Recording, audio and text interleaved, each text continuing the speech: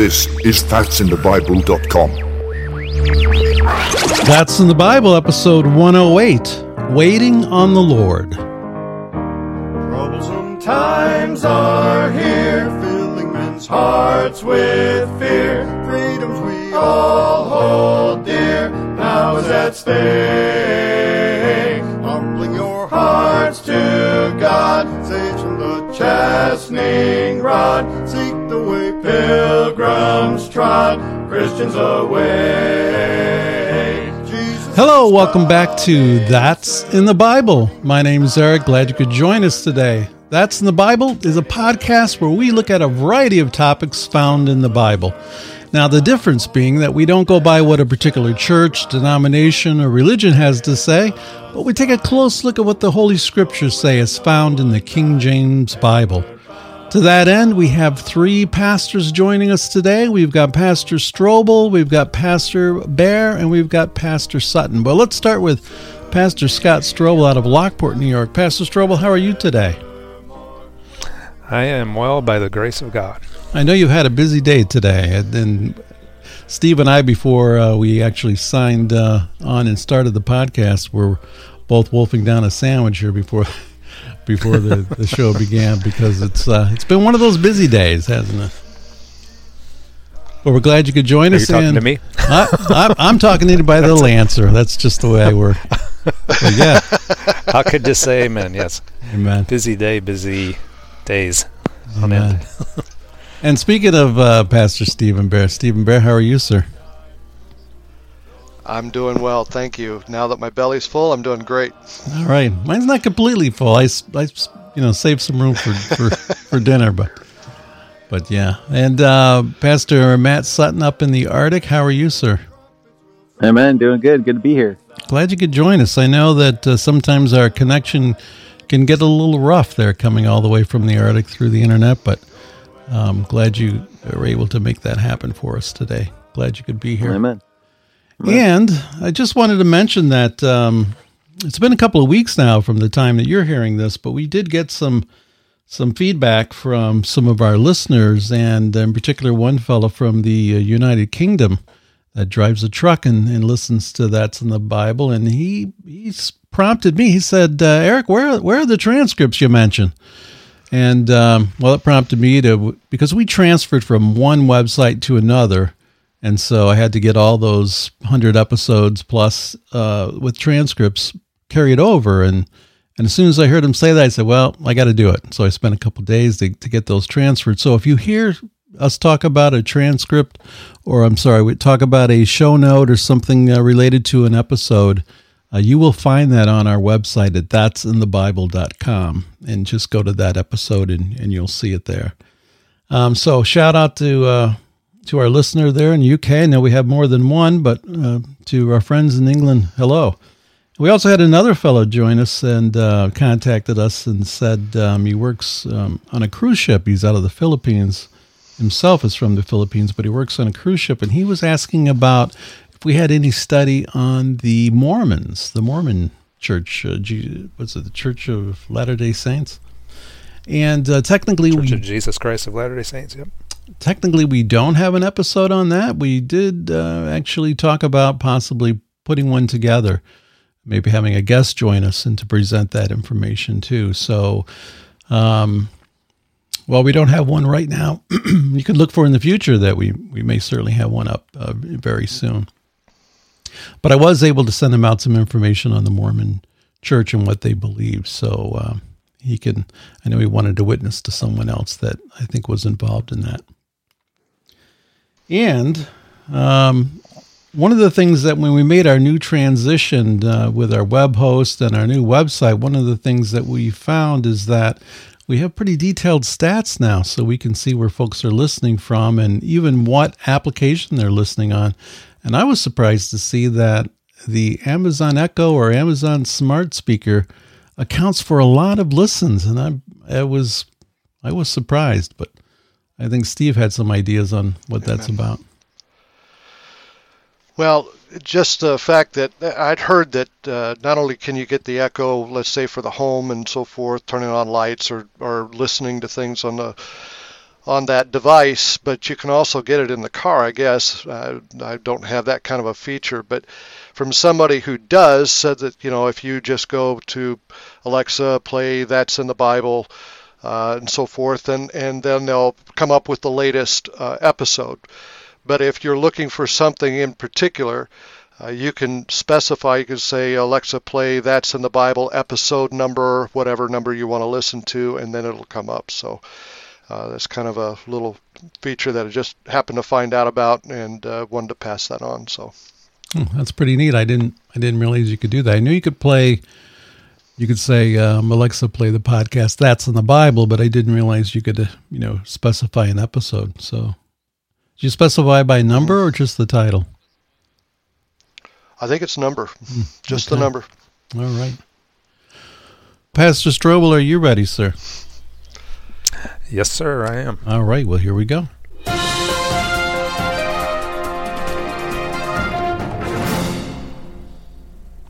Amen. I'd like to go ahead and start out with a word of prayer. Father, I thank you for allowing this ministry here through the podcast to be raised up.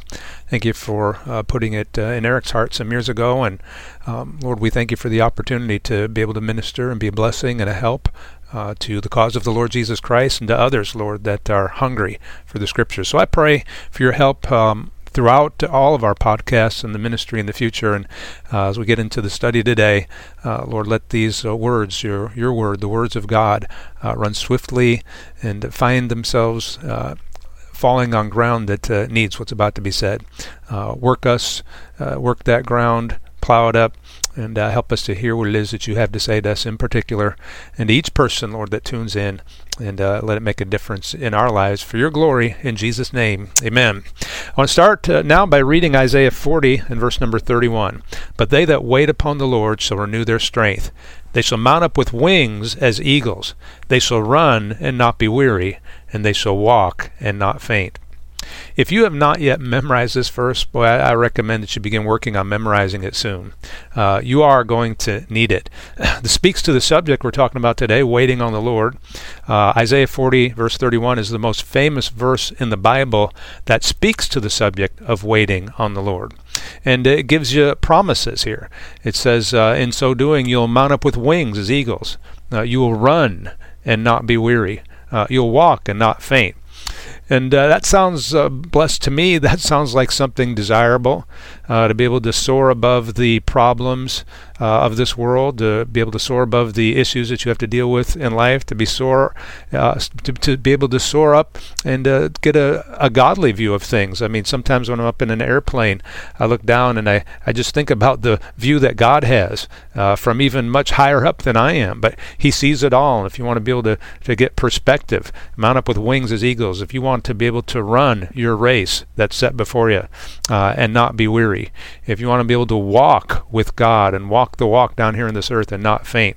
If you want to claim those promises, then you got to go through the process of waiting on the Lord. One of the most painful and contrary to my nature lessons that I have ever had to learn is the lesson of waiting on the Lord. It seems to be a lesson I still find myself learning today and relearning and perfecting as the Lord works to perfect it in me. But it is a necessary lesson.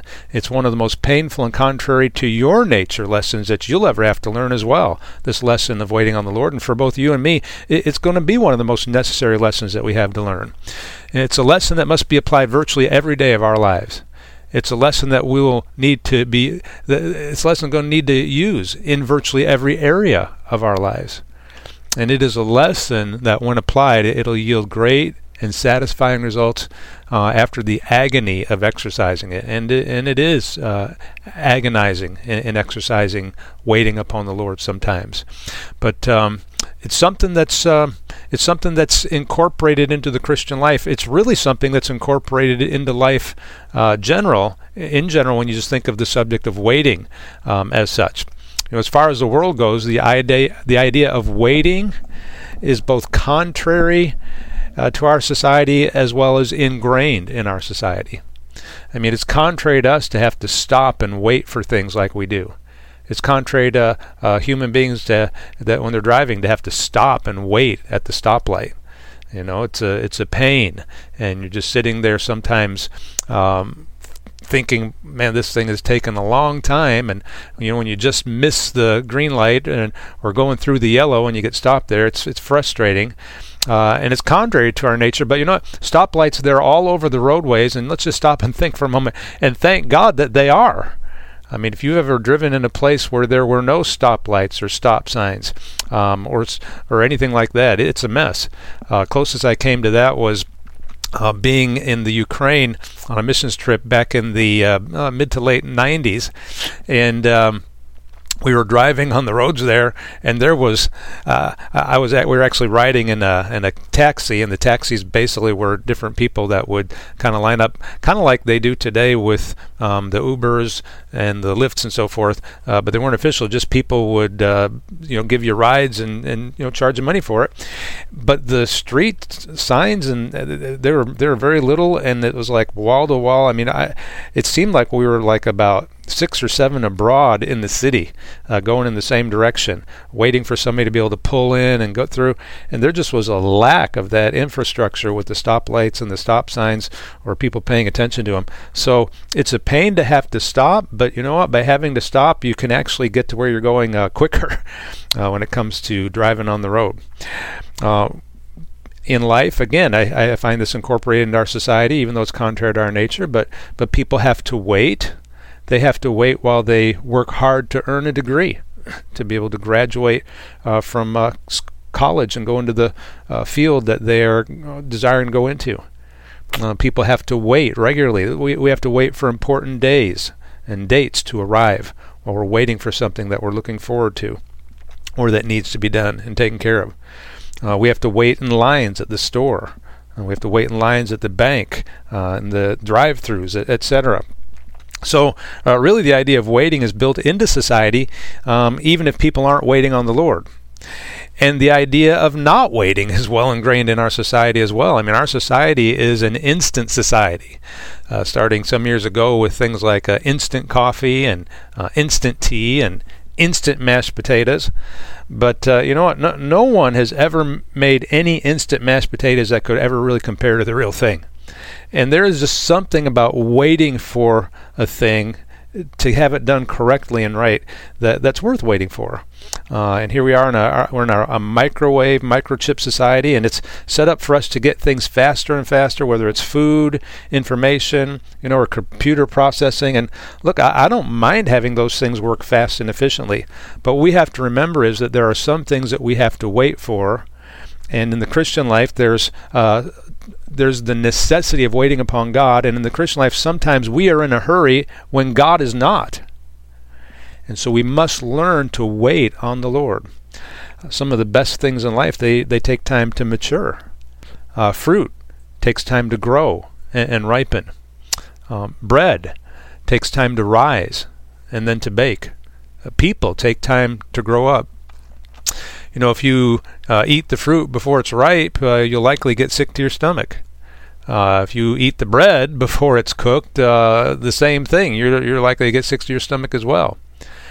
Trying to do things in life before you are of age or have gone through the proper channels will likely get you in big trouble. But people, they want to do what they want to do, and they want to do it when they want to do it. Kids, they want to eat dessert before the meal. So do some adults, by the way.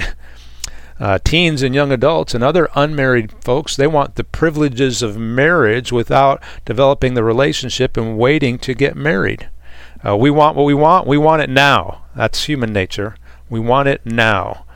Some people want to get married so bad that they won't wait for the right person to come along, but instead they will just settle for what's available to them. Some people, in the Christian life, sometimes we want an answer to prayer so bad that we'll force an answer instead of waiting for the answer from God. And sometimes we have to wait for the answer. Sometimes it just takes time because the Lord's working things behind the scenes.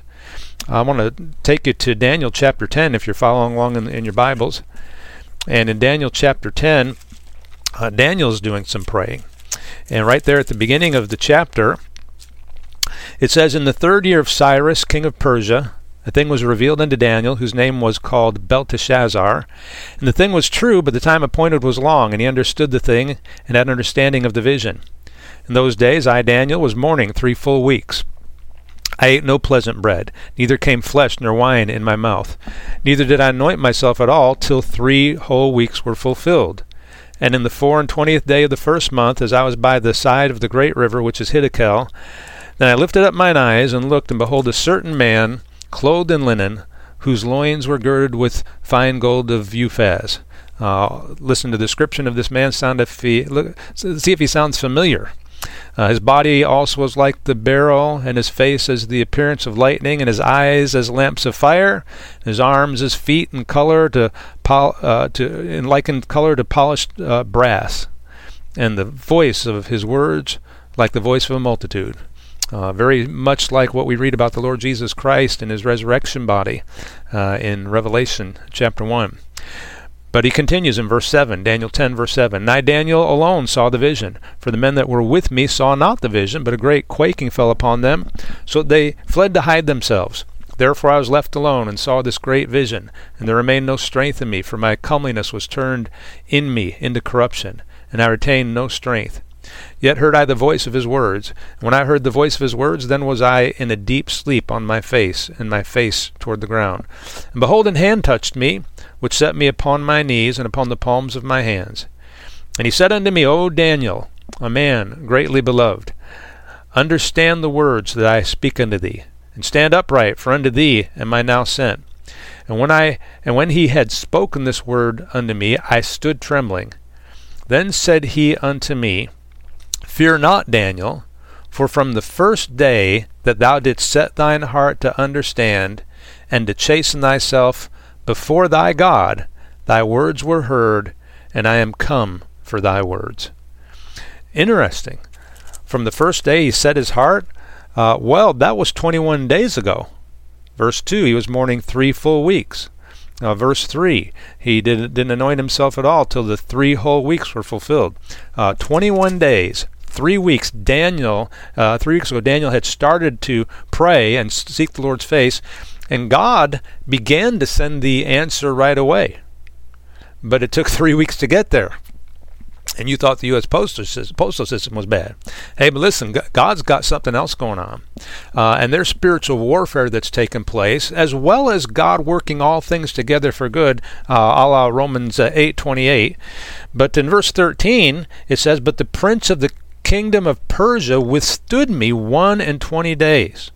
But lo, Michael, one of the chief princes, came to help me, and I remained there with the kings of Persia. There's spiritual warfare. There's unseen spiritual warfare between principalities and powers taking place. And God heard Daniel right away. And the Lord noticed. Sometimes the Lord takes a while to answer our prayer. We think he doesn't notice. He doesn't care. Oh, God notices. Nothing gets by the Lord.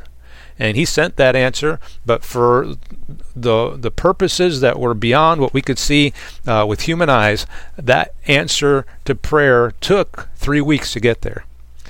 And look, we want God to move sometimes, maybe a lot of times, maybe all the time. We want him to move more quickly than he is moving. Sometimes it even seems like we need God to move more quickly than he is moving. Sometimes it feels like we are hanging on for dear life, and if God doesn't do something fast, we aren't going to be able to hang on anymore. And to that end, look, let me just add here, it's okay sometimes to ask the Lord to hurry along the answer. There's 3 examples from the Psalms, which I'm going to give you, where the call has come for quick help because of the situation.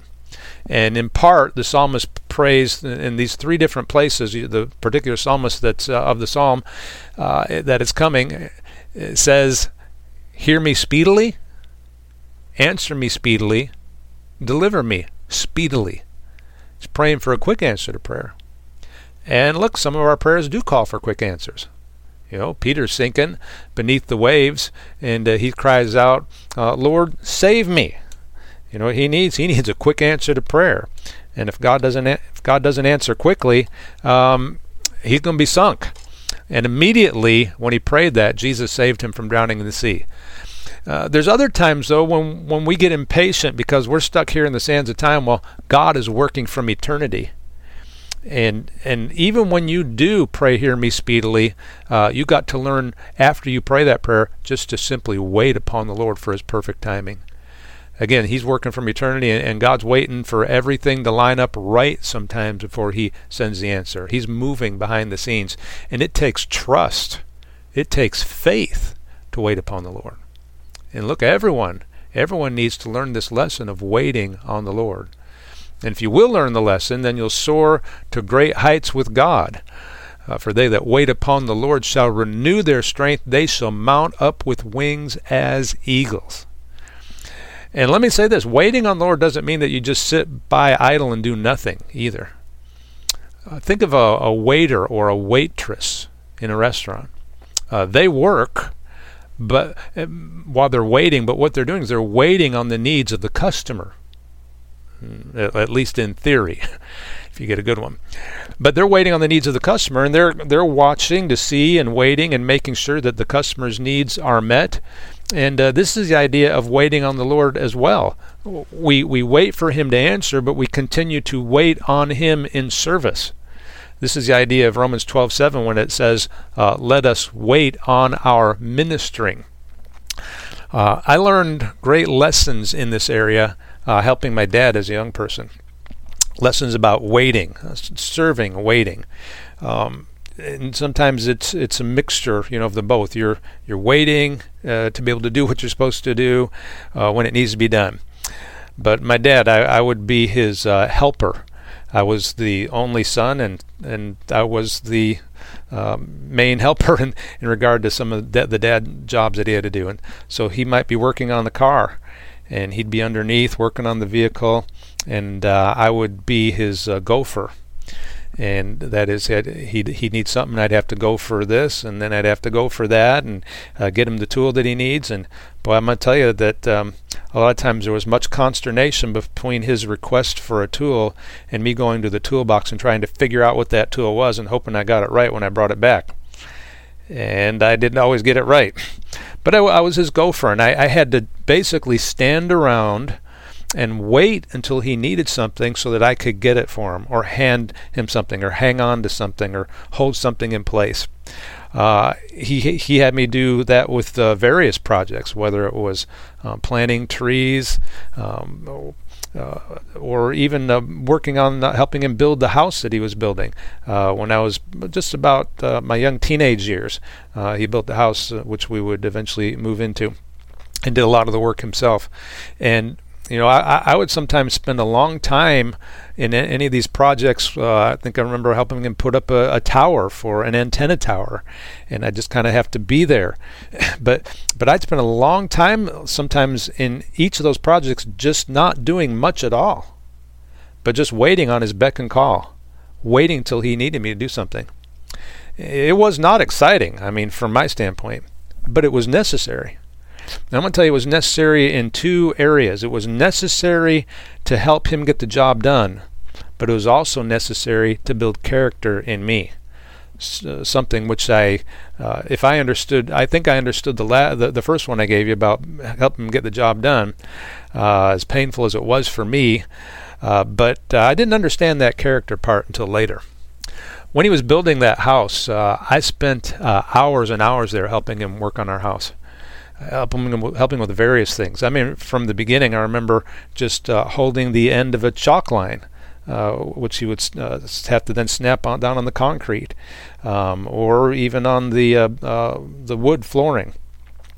I remember being in the upstairs, just waiting for him to tell me to feed electrical wire to him down in the downstairs where he was, and many other things. Look, again, these jobs were not exciting. And a lot of it was just sitting around, with trying to occupy my mind while waiting on him to tell me what he needed me to do next. And the jobs were not exciting. Look, in fact, they were downright boring. It was all said and done, though, and the house was built. I'm going to tell you, it was worth it all when after this job was finished and we were getting ready to move in, and we might have moved in at that point. But it was worth it all when he told me what a big help I was to him. When he told me that, I was shocked. I really didn't think I did much to help at all. But when he told me that he wouldn't have been able to get it done without me, and what a good job it was, I'll tell you, it was worth it at that point. And that reminds me that if we wait upon the Lord, serving Him, ministering to His needs, faithfully waiting upon His beck and call, then one day when we get home to heaven, He's going to welcome us home with the words, "Well done, thou good and faithful servant." And it'll be worth it all. For what could be better than that, to hear the Lord Jesus say those words after we've served Him down here by faith. My dad told me what a help I was to him. It didn't seem like much, but you know what I was? I was to him an extra set of hands and an extra set of feet that he needed. And through it all, God was teaching me to wait. And here we are down here, Jesus up in heaven at the right hand of God, but we're His body, and we are for Him another set of hands and another set of feet and another mouth to be able to work for His cause. And back, if you're in Isaiah 40 or have access to it, I'm going to back up a little bit from the verse and get you the context of it some more. I'm going to start in verse 28, where the question comes, "Hast thou not known? Hast thou not heard that the everlasting God, the Lord, the creator of the ends of the earth, fainteth not, neither is weary? There is no searching of His understanding. He giveth power to the faint." And then I'm skip ahead where He says, "They shall walk and not faint." And even when you do, He'll give you power while you're waiting. "He giveth power to the faint, and to them that have no might He increaseth strength. Even the youths shall faint and be weary." That's the young people. "Even the youths shall faint and be weary, and the young men shall utterly fall." Look at that context. How necessary it is for young people really to grasp this thing. "Even the youth shall faint and be weary, and the young men shall utterly fall. But they that wait upon the Lord shall renew their strength. They shall mount up with wings as eagles. They shall run and not be weary, and they shall walk and not faint." And so here in Isaiah 40, verse 31, and the context, God teaches us to wait when we are weary, particularly there in verses 30 and 31. He teaches us to wait when we are weary. I want to show you another place now where God teaches us to wait when you are worried. When you're worried, Psalm 62. And in Psalm 62, beginning in verse 1, here it says, "Truly my soul waiteth upon God. From Him cometh my salvation. He only is my rock and my salvation. He is my defense. I shall not be greatly moved. How long will ye imagine mischief against a man? Ye shall be slain, all of you, as a bowing wall shall ye be, and as a tottering fence. They only consult to cast him down from His excellency. They delight in lies. They bless with their mouth, but they curse inwardly." Here's a place where somebody's dealing with difficulty, and it's the psalmist, although he talks about these other people, maybe even himself, kind of like in the third person, applying it beyond himself. But he says in verse 5, in relationship to what he just got done speaking in the first 4 verses, my soul, wait thou only upon God, for my expectation is from Him. I mean, there's situations in life that can worry us. He's got somebody imagining mischief against him. They're consulting to cast him down from His excellency. They're delighting in lies, speaking lies against him. I mean, well, we might say he's in a worrisome situation. And listen, when you're worried, or your tendency is to fret, or the walls are closing in, or the enemy is closing in, you need to learn to wait upon God. In that passage, it starts in verse 1 with waiting, and it ends in verse 5 with waiting. The psalm will go on, but he says, "Truly my soul waiteth upon God. From Him cometh my salvation." Now, salvation, we talk about it largely in relationship to being saved from our sins, and that's the most exciting and important part of it for us. But salvation can also come into play beyond just the salvation of our soul, but the salvation in the situation. In a battle, it's deliverance, it's victory. Like when Jonathan wrought that great salvation for the children of Israel in the battle in 1 Samuel chapter 14, I believe it was. But he had wrought a great salvation. And so here in this salvation, he's waiting for, or in this situation, he's waiting for the salvation as a deliverance for God to come and deliver him. He only was his rock and salvation, his defense. so he's not going to be greatly moved, but he's got to wait instead of moving and doing something beyond what he's supposed to be doing, just cleaving to the Lord. And then again, it ends in the passage in verse 5, or where I ended the reading, my soul, wait thou only upon God, for my expectation is from him. Wait. We got to wait instead of worry. My wife told me about a song that she used to listen to, a Christian song when she was younger, from this record album, I think it was, called Music Machine. And she learned this song when she was just a child. It was a song about having patience. And it starts out as a peppy song about everybody getting frustrated with this slow snail named Herbert. And then the chorus has the snail slowing things down and slowly singing this little song that goes something like this. Have patience, don't be in such a hurry. When you get impatient, you only start to worry. Remember that God is patient too, and think of all the times when others have to wait for you. That's Herbert. Slow, and everybody's frustrated with Herbert, but you know what? Herbert teaches us a great lesson about being patient. Have patience, don't be in such a hurry, because when you get impatient, you only start to worry. Notice again in Psalm 62:5, my soul, wait thou only upon God, for my expectation is from him. How often is this verse violated? How often we're waiting on something else instead of God? We're waiting on our circumstances to change instead of just looking unto Jesus, the author and finisher of our faith. Certainly we'll want the circumstances to change, but our focus and our waiting needs to be directed toward God and not toward the change of circumstances. For even if the circumstances never change to your liking and satisfaction, God and the Lord Jesus can sustain you. That's why we need to wait only upon him. I mean, he's the one that can move the circumstances to change or keep them the same. My soul, wait thou only upon God, for my expectation is from him. Wait thou only upon God, not on that check that's supposed to be coming, not on that tax refund that's supposed to be deposited in your bank account. I'm not saying you can't look forward to it. I'm saying that your spirit needs to be waiting on the Lord, because even if it doesn't come when you want it to come, you have a God that's in charge, and a God that ought to sustain, can sustain, and ought to satisfy you. Wait thou only upon God. My soul, wait thou only upon God, not on somebody else that's supposed to come through for me. My soul, wait thou only upon God, not on the government. Wait thou only upon God, not on the gas prices going down, not on anything or anyone else but the Lord.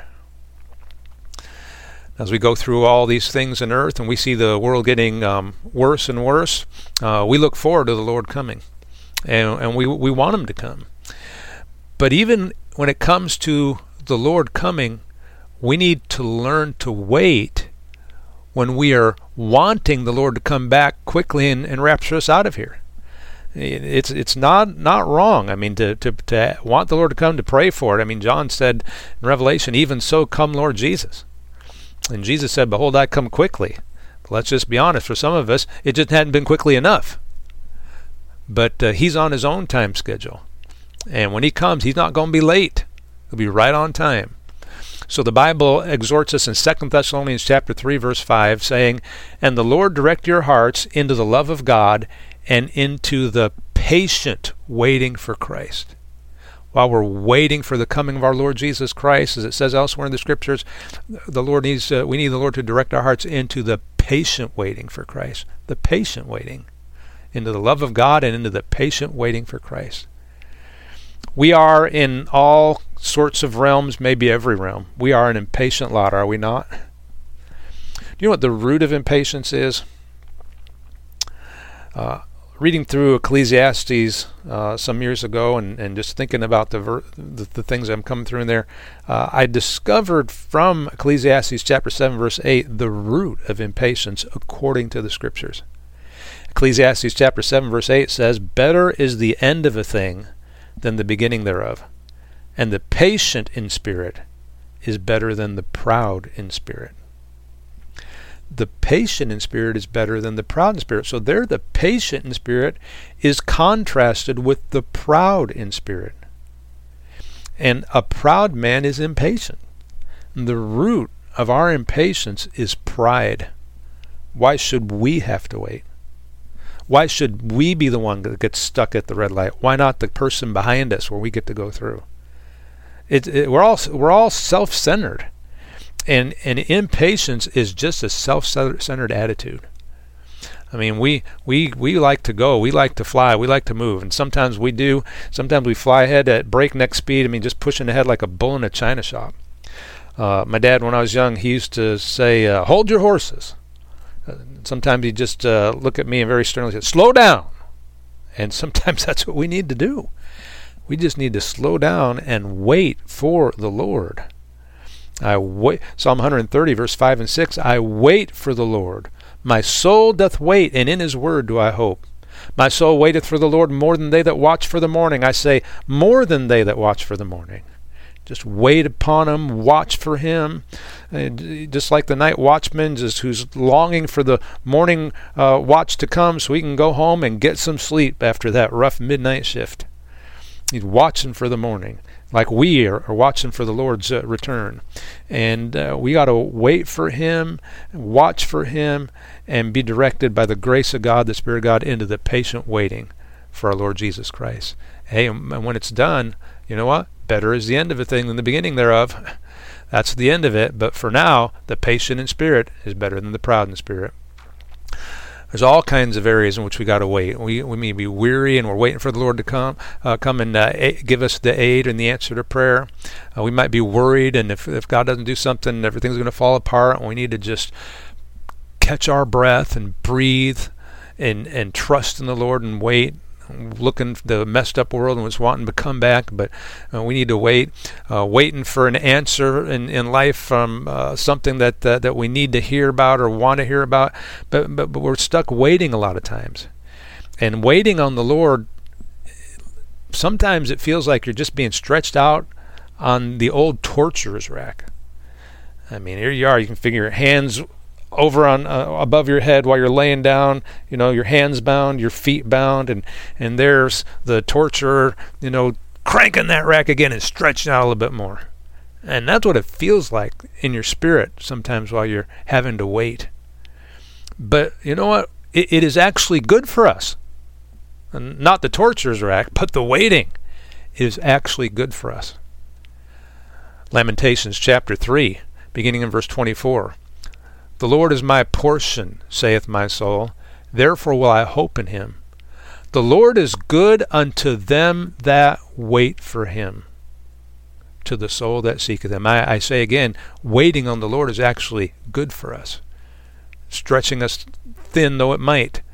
The Lord is good unto them that wait for him, to the soul that seeketh him. It is good that a man should both hope and quietly wait for the salvation of the Lord. It is good for a man that he bear the yoke in his youth. Amen. Again, like in Isaiah, pointing this and directing these instructions to young people so they don't miss them. Not that we who are older don't need them. We all need them. But what a lesson to learn in building your character when you are young. So as you should begin to see right now, Isaiah 40, or by now, Isaiah 40 verse 31, it might be the most famous verse in the Bible about waiting on the Lord, but it is by no means the only one. I've been really amazed at just how many times the Lord references this subject of waiting on him in the Scripture. And the amount of times that he does and the amount of attention that he gives to it, it punctuates the importance of the subject, and it punctuates our need to be reminded of this subject and to take heed to it. Here's some more. Hosea chapter 12 verse 6. Therefore turn thou to thy God, keep mercy and judgment, and wait on thy God continually. Isaiah chapter 8 verses 16 and 17. Bind up the testimony, seal the law among my disciples, and I will wait upon the Lord that hideth his face from the house of Jacob, and I will look for him. Let me show you something in Numbers chapter 9, a lesson that really has to do with waiting on the Lord as well. Numbers chapter 9, I'm going to begin in verse number 15. Numbers chapter 9, verse number 15. And on the day that the tabernacle was reared up, the cloud covered the tabernacle, namely the tent of the testimony, and at even there was upon the tabernacle as it were the appearance of fire until the morning. So it was always the cloud covered it by day and the appearance of fire by night. This is the children of Israel in the wilderness after the crossing of the Red Sea, in that time while they're in the wilderness before they go into the promised land in those 40 years. Numbers 9:17, and when the cloud was taken up from the tabernacle, then after that the children of Israel journeyed. And in the place where the cloud abode, there the children of Israel pitched their tents. At the commandment of the Lord the children of Israel journeyed, and at the commandment of the Lord they pitched. As long as the cloud abode upon the tabernacle, they rested in their tents. And when the cloud tarried long upon the tabernacle, many days, then the children of Israel kept the charge of the Lord, and journeyed not. And so it was, when the cloud was a few days upon the tabernacle, according to the commandment of the Lord, they abode in their tents, and according to the commandment of the Lord they journeyed. And so it was, when the cloud abode from even unto the morning, and that the cloud was taken up in the morning, then they journeyed. Whether it was by day or by night that the cloud was taken up, they journeyed. Or whether it were 2 days, or a month, or a year that the cloud tarried upon the tabernacle, remaining thereon, the children of Israel abode in their tents, and journeyed not. But when it was taken up, they journeyed. At the commandment of the Lord they rested in the tents, and at the commandment of the Lord they journeyed. They kept the charge of the Lord at the commandment of the Lord by the hand of Moses. Now, while we don't see the phrase wait on the Lord there, it is a lesson in waiting on the Lord. And the idea was very simple. When that cloud covered the tabernacle, that they were to just wait. And they were to wait for the cloud to lift. It might lift in a day. It might lift in 2 days. It might lift in a month or a year. But they couldn't journey until it lifted. Now, when you think about this, when a cloud descends upon this earth, we don't see it as a cloud. We're in the middle of it. It appears to us, and we call it fog. And when you get a thick cloud down on this earth, and that fog's before you, you can't see. Matter of fact, sometimes they talk about the fog lifting, and as the fog does lift, then you view it as a cloud. But while you're in it, it is a cloud, and it blurs your vision, or it limits your vision. And the illustration here in a spiritual sense is, he that doubteth is damned if he eat. When you can't see your way clear to knowing what the Lord wants you to do, the lesson is you're just to sit still. You're to wait. You're not to make any big decisions until you know what it is the Lord wants you to do. You're not to try to cram a square peg in a round hole and force an answer to prayer because you feel like you have to do something. If God hadn't given you any additional light on what to do, then you already have all the light that you need on what you're supposed to do. And you know what you need to do? Wait for the fog to lift. And when that fog lifts, you will see clearly what to do, and then you can move. I'm going now to Psalm 27, back to the book of Psalms. And in Psalm 27, verse number 11, it says, Teach me thy way, O Lord, and lead me in a plain path because of mine enemies. When that fog lifts, the path is plain. And following this, and I'll skip over verse 12 for the time being, but for this study. But in verses 13 and 14, following verse 11, there, he's going to deal specifically with waiting on the Lord. And in verse 13, he says, I had fainted unless I had believed to see the goodness of the Lord in the land of the living. Wait on the Lord. Be of good courage, and he shall strengthen thine heart. Wait, I say, on the Lord. But I want to recommend you also work on memorizing those two verses, Psalm 27, 13 and 14. We would faint if we didn't wait on the Lord and believe to see him come through for us. And the exhortation of David in verse 14, wait on the Lord, be of good courage, and he shall strengthen thine heart. Wait, I say, on the Lord. Repeatedly we are instructed to wait upon the Lord. In Psalm 25 and verse 21, it says, Let integrity and uprightness preserve me, for I wait on thee. And there is David praying directly to the Lord and reminding him that he's waiting on him. Let me show you another story about waiting on the Lord. In this case, somebody fails to do so. 1 Samuel chapter 10. 1 Samuel in chapter number 10. This has to do with Saul, King Saul, first king of Israel. And in 1 Samuel chapter 10, verse number 6, Samuel is instructing Saul after he anoints him to be king. And so 1 Samuel 10, verse 6, "And the Spirit of the Lord will come upon thee, and thou shalt prophesy with them." He tells him what's going to happen. "And shalt be turned into another man. And let it be, when these signs are come unto thee, that thou do as occasion serve thee, for God is with thee. And thou shalt go down before me to Gilgal.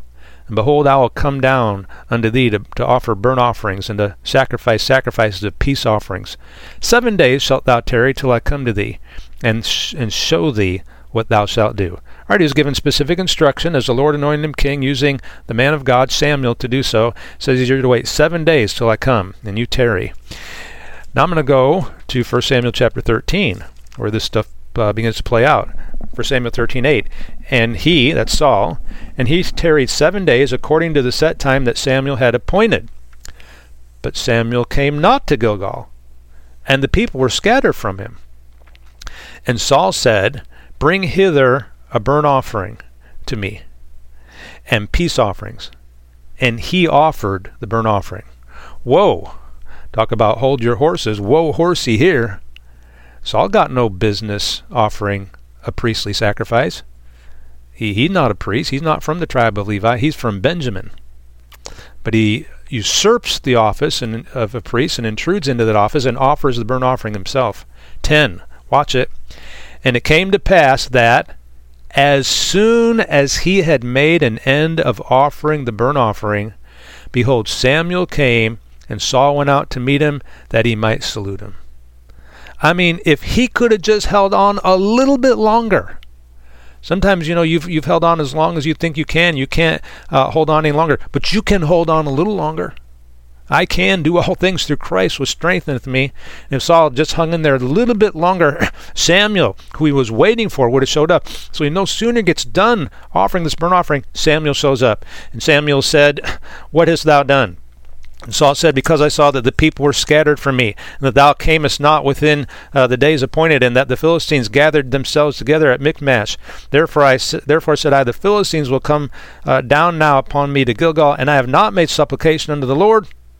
I forced myself, therefore, and offered a burnt offering." And Samuel said to Saul, "Thou hast done foolishly. Thou hast not kept the commandment of the Lord thy God." He failed to wait on the Lord. "Thou hast not kept the commandment of the Lord thy God, which he commanded thee. For now would the Lord have established thy kingdom upon Israel forever. But now thy kingdom shall not continue. The Lord hath sought him a man after his own heart, and the Lord hath commanded him to be captain over his people, because thou hast not kept that which the Lord commanded thee." Man, if he could have just waited on the Lord a little bit longer. But I wonder how many times we have missed out on the blessing of the Lord. The blessing the Lord would have given us if we had just waited just a little bit longer. I'm winding down, but I want to take you a few more places which we need to see. Isaiah chapter 30. We'll start in Isaiah 30. Isaiah chapter 30, verse number 18. "And therefore will the Lord wait, that he may be gracious unto you." Isn't that something? Remember I said earlier that sometimes God is waiting for things to align, for things to work behind the scenes, outside of our vision, so he can get everything in the right order before he sends the answer that we need, before he comes through like we're waiting upon him. You got to give God a chance to do what he's trying to do. Again, we're stuck in time, and all we can see is what's before us, and the Lord, he's working from eternity. He sees the big picture.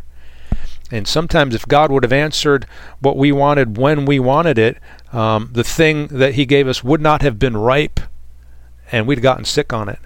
So he's and everything wouldn't have been in place, and he's putting it in place. So just, you've got to have faith that the Lord knows what he's doing.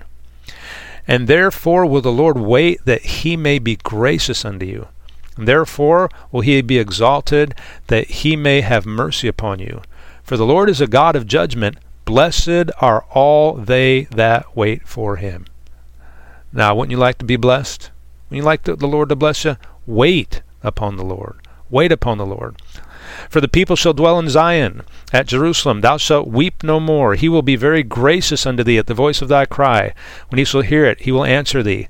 And though the Lord give you the bread of adversity and the water of affliction, yet shall not thy teachers be removed into a corner any more, but thine eyes shall see thy teachers, and thine ears shall hear a word behind thee, saying, This is the way, walk ye in it, when you turn to the right hand, and when you turn to the left. But you're going to have to wait for that direction, and wait for the Lord to come through, because he's waiting to make everything be where it ought to be, the best it ought to be gracious to you. Go with me, if you would, to Isaiah 49. Isaiah chapter 49. Verse 23. Isaiah 49, verse 23. And kings shall be thy nursing fathers, and their queens thy nursing mothers. They shall bow down to thee in their face, with their face toward the earth, and lick up the dust of thy feet. And thou shalt know that I am the Lord, for they shall not be ashamed that wait for me. God speaks this to Israel regarding their restoration, but the application of the last line applies universally. For they shall not be ashamed that wait for me. You won't be ashamed by waiting for God. You might be ashamed by getting ahead of him. And this idea of getting ahead of God, it's really a misnomer. Because when you get ahead of the Lord, you really get behind, because you get out of his plan, out of his timing. And you have to go back and retrace your steps and get the thing fixed up or repair the damage that you've done. You don't get ahead of the Lord. You just need to wait and follow closely behind him. In the next chapter over, in Isaiah chapter 50, at a point in my life when I was going to Bible school, and I was trying to determine and discern the will of the Lord for me and what to do. And I wanted to know, and I wanted to know now, and I was impatient.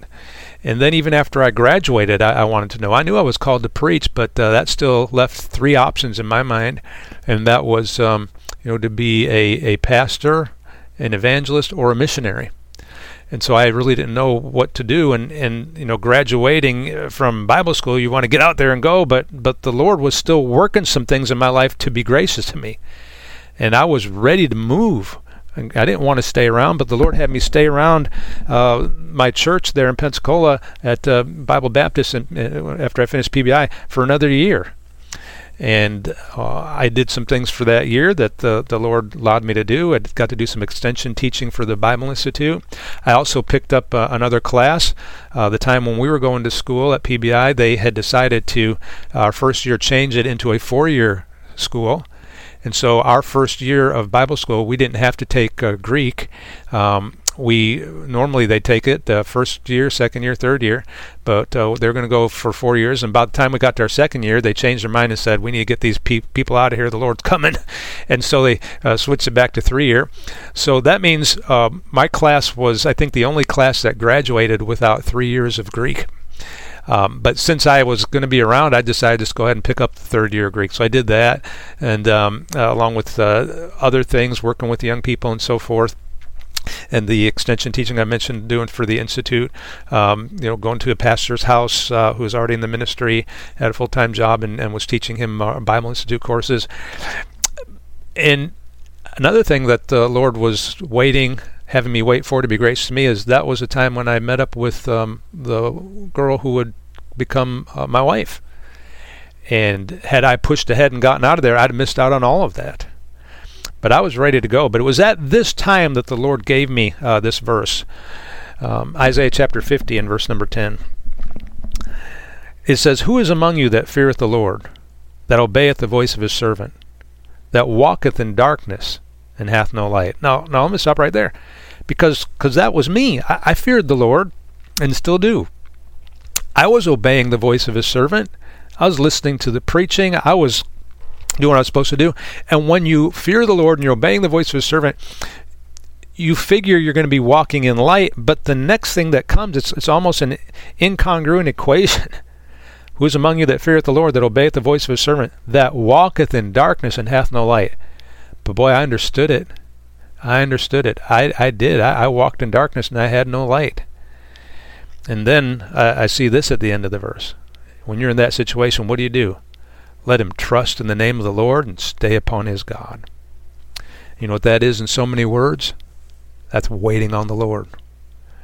We had regular revival meetings called the blowouts at the church, and we did them they held them in the fall and then in the winter. And it was in the fall. I normally I had graduated, and I normally would have, I would have been gone, but this was time school was starting, and so anyway, we had that early fall one, and they had some preachers come in, and I went down after one of the messages, and Dr. Ruckman encouraged the preachers that had come in to, get together some of these young men that had come down to pray, seeking the Lord's face, and he knew we were seeking the Lord's face. It was me, and I remember another guy who had graduated but didn't have any light yet, and so one of the preachers came to talk to me. It was Brother Greg Eastep. And he said, what are you praying for? What can I pray for? And I told him, look, man, I graduated, and I don't know, what to do, what the Lord wants me to do. And he was asking me what I was doing, and and I told him basically, being faithful, this, that, and the other thing. And he told me the right answer. He told me the truth. He told me the answer that we get in those situations, but the answer that none of us wants to hear. And he said, well, you just continue being faithful, doing what you're supposed to be doing right now, and when the Lord wants you to do something else, he'll let you know. And it's not what I wanted to hear, but it's what I needed to hear. And what did he tell me? He told me what Isaiah 50 and verse number 10 says. Who is among you that feareth the Lord, that obeyeth the voice of his servant, that walketh in darkness and hath no light? Let him trust in the name of the Lord and stay upon his God. And so I learned that. I learned to do that. It was a while after, might have been years after, before I really noticed the verse after that in Isaiah chapter 50. And I'd read it, but I don't think I'd noticed it, and I especially didn't notice it in conjunction. These last two verses in Isaiah 50 are set off with a paragraph mark. They go together. And then looking at that, here's what I saw. He said, behold, all ye that kindle a fire. Why are they kindling a fire? Because in the verse number 10, they were walking in darkness and didn't have any light. The Lord hadn't given them any light. So what they're going to do, they're going to kindle their own fire and make their own light. He said, behold, all ye that kindle a fire, that compass yourselves about with sparks, walk in the light of your fire, and in the sparks that ye have kindled. This shall ye have of mine hand. Ye shall lie down in sorrow. When you barge through and make your own light, when God hadn't given you light, that's going to be the end of it. When you kick a door open that God didn't want open, that he had shut, and you plow your way through it, that's the end of it. You're going to lie down in sorrow. Instead, you're supposed to implement verse number 10. That's the better choice. Continue doing what you're supposed to be doing, and trust in the name of the Lord and stay upon your God.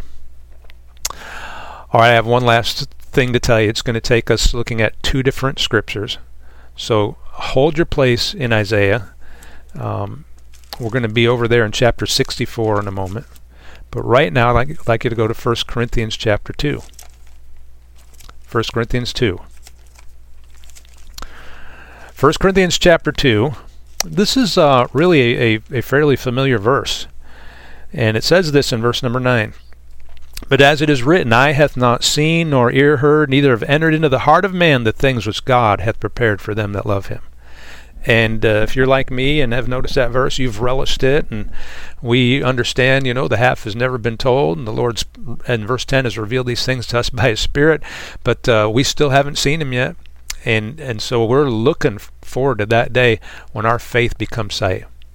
But the verse in 1 Corinthians 2:9 starts out with the words, but as it is written. That's an indication that this is a quotation from a previous scripture that has been written in the Old Testament, and it is. And so I want you to go back to Isaiah 64, and I want you to look where it was written. And this is what we read in Isaiah 64, verse number 4. For since the beginning of the world, men have not heard, nor perceived by the ear, neither hath the eye seen, O God, beside thee, what he hath prepared for him that waiteth for him. In 1 Corinthians chapter 2, verse 9, the Lord replaces the word wait with the word love, because we show God our love for him by waiting for him. Just like it is true in earthly relationships, that love waits. And God sees your waiting upon him as your love for him. And you want to show the Lord you love him? You want to show him you love him? You wait. You wait through the hard times. You wait through the difficult times. You wait for the answers to prayer. You wait instead of pushing yourself through and pounding that square peg into that round hole, or busting down that door that should remain closed. You wait until the fog lifts and the Lord gives you light. And they that wait upon the Lord shall renew their strength. They shall mount up with wings as eagles. They shall run and not be weary, and they shall walk and not faint. So wait on the Lord. Be of good courage, and he shall strengthen thine heart. Wait, I say, on the Lord.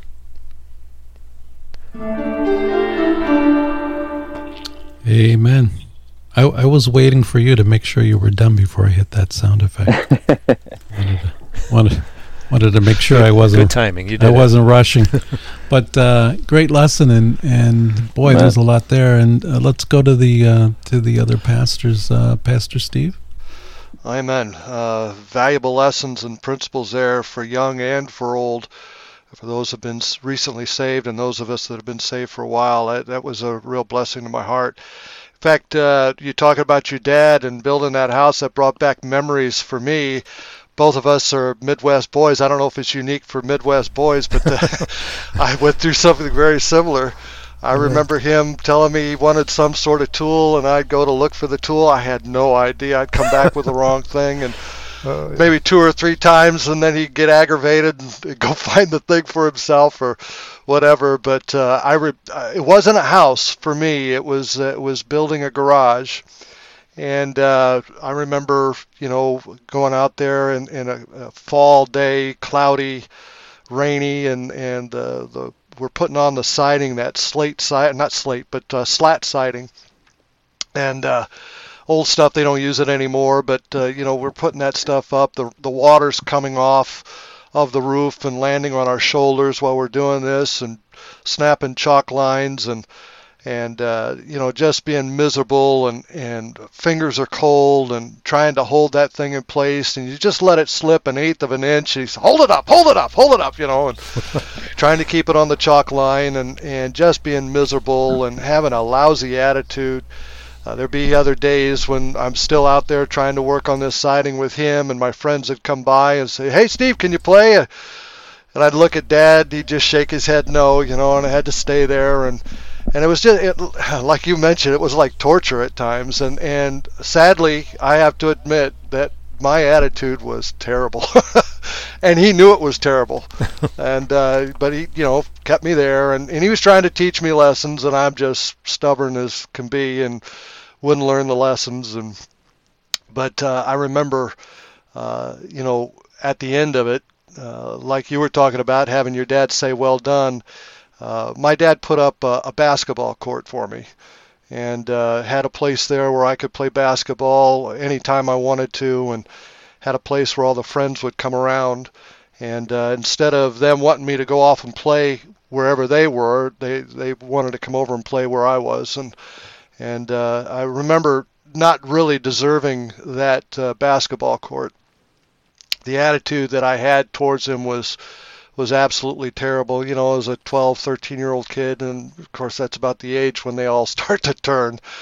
But I think of how many times my attitude towards the Lord for whatever I was doing, whatever I was asked to do, and doing it grudgingly or whatever, and how many blessings I might have missed out just because of a bad attitude, and didn't see what the Lord was trying to teach me. Unfortunately, in my life over the years, I've had to learn them over and over and over again.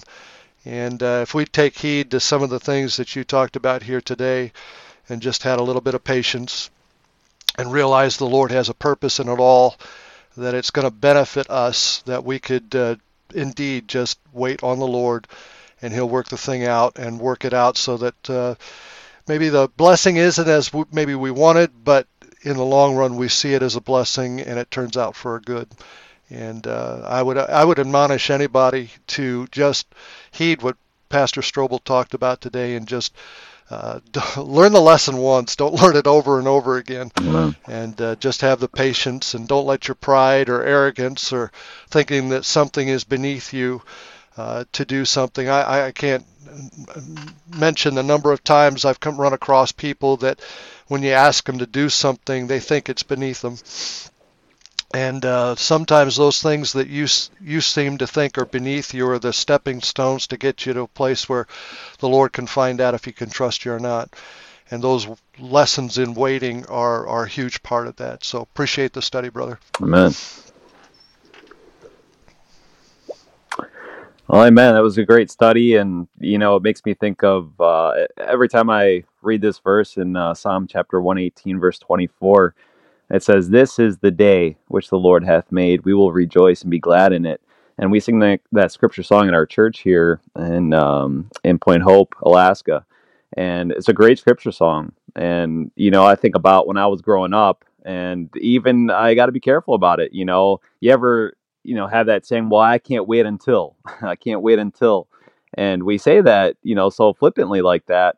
We got to be careful, though. I remember my mom growing up, and even now, she'll still say, don't wish your days away, live for today. And that's really a lot of what this verse is talking about. This is the day right now, which the Lord hath made. We will rejoice and be glad in it.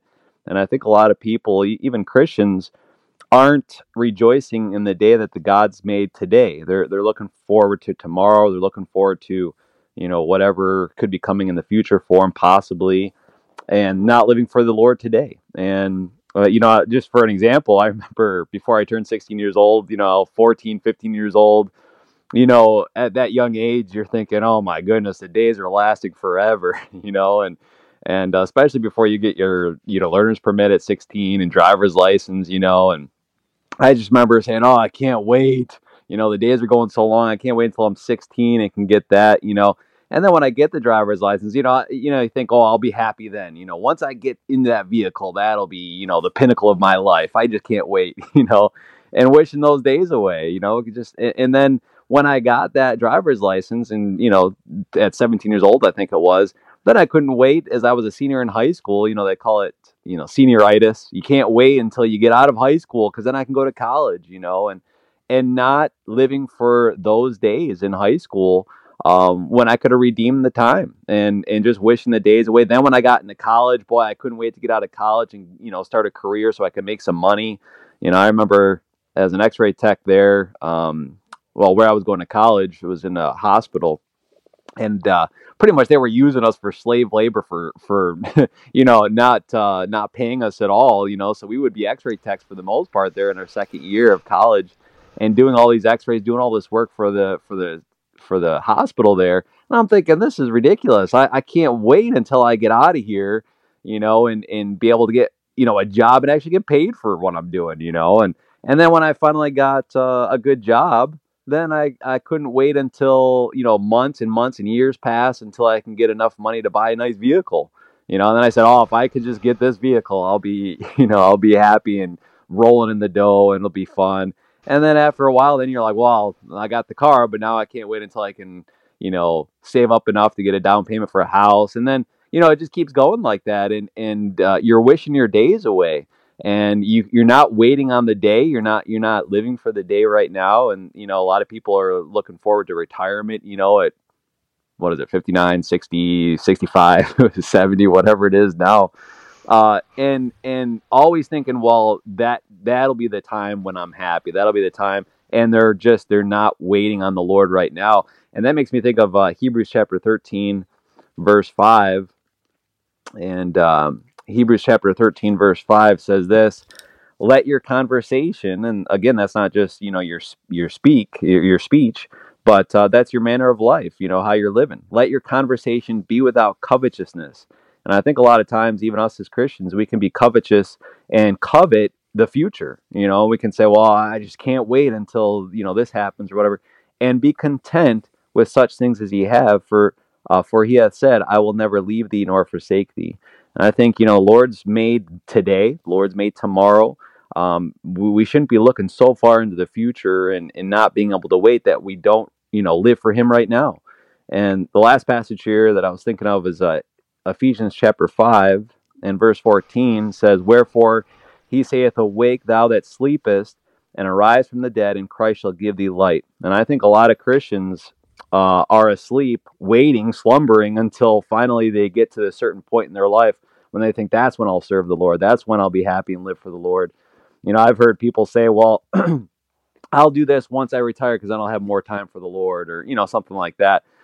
No, do it now. Don't sleep on it right now. Do it. And then verse 15 says, See then that you walk circumspectly, not as fools, but as wise. Verse 16, redeeming the time today, not waiting for something to come up, because the days are evil. Wherefore be not unwise, but understanding what the will of the Lord is.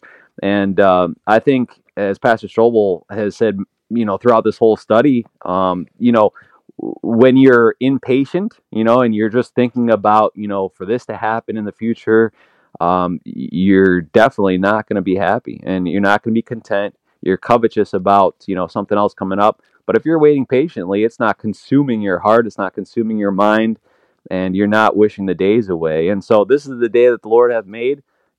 Live in it today and wait patiently for, whatever's coming up. But don't, if I just think if I could have had, an opportunity to have like a remote control where I could fast forward my life, when I was 14, 15, even some people probably today would say, boy, if I could just have a remote control my life and skip whole years of my life to get to this point, that I would. That's not waiting patiently. And so we need to wait on the Lord, and we need to live in the day and redeem the time for him, and bring him fruit today and wait patiently. So, amen. Great study. Amen. Although, as you get older, I think you want to get that remote and rewind a little bit sometimes, right? Yeah, that'd be great. Absolutely. I could go back here, I could do that different, and I can make this happen, and Yeah, amen. But yeah, what's the Bible? Philippians 4:11. Whatsoever state there I am therewith to be content. I'm in New York State, and I'm content. That's the state I'm in. That's it. Of course, my wife, she's looking for other states for us to be content in, and she's already planned out some trips, and we're going to be content in Maine and South Carolina. But no, I appreciate the study, Pastor Strobel, and it's good. Can I ask you, and this is probably a whole nother study in and of itself, and if it is, you can just say, no, that's too much, I can't go into that. But for the folks that are waiting for whatever it is, maybe it's a job or direction from the Lord, and how is it that you can know it's from the Lord? Is it an impression, a feeling, something you read in Scripture? How do you know when you've been waiting, it's time for the next step? Well, there's no one way. It's going to be ultimately the Holy Spirit's going to bear witness with your spirit. And until that happens, until it's clear, there's that doubt that's there, then you know you haven't got it. But if you have doubts, basically the rule is if it's doubtful, it's dirty. If it's doubtful, don't do it.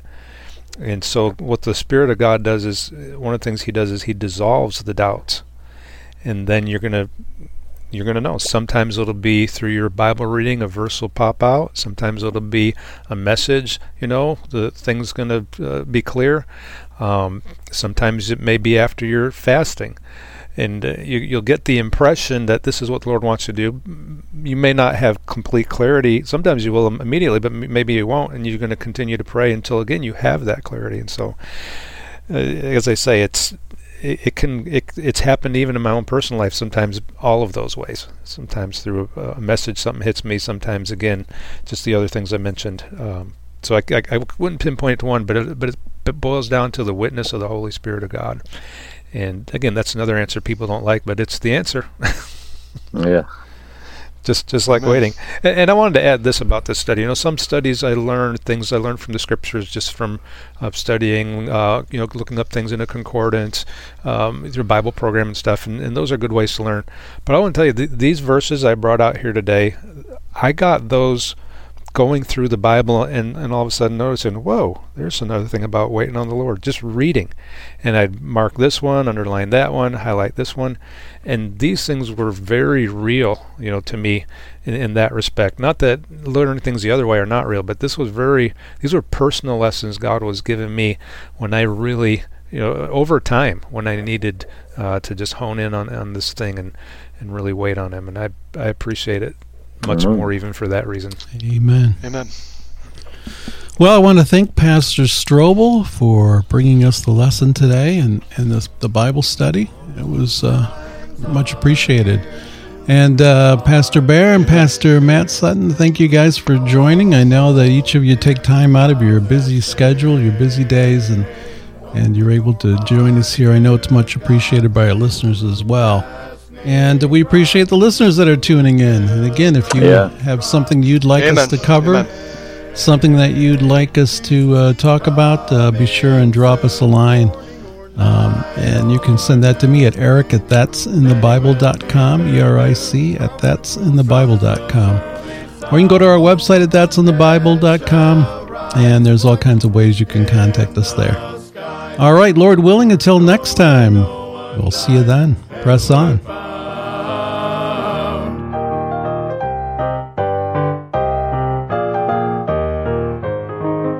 Troubles will soon be o'er, happy forevermore, when we meet on that shore, free from all care. Rising up in the skies, telling this world goodbye, homeward we then will fly, glory to share. Jesus is coming soon, morning or night or noon.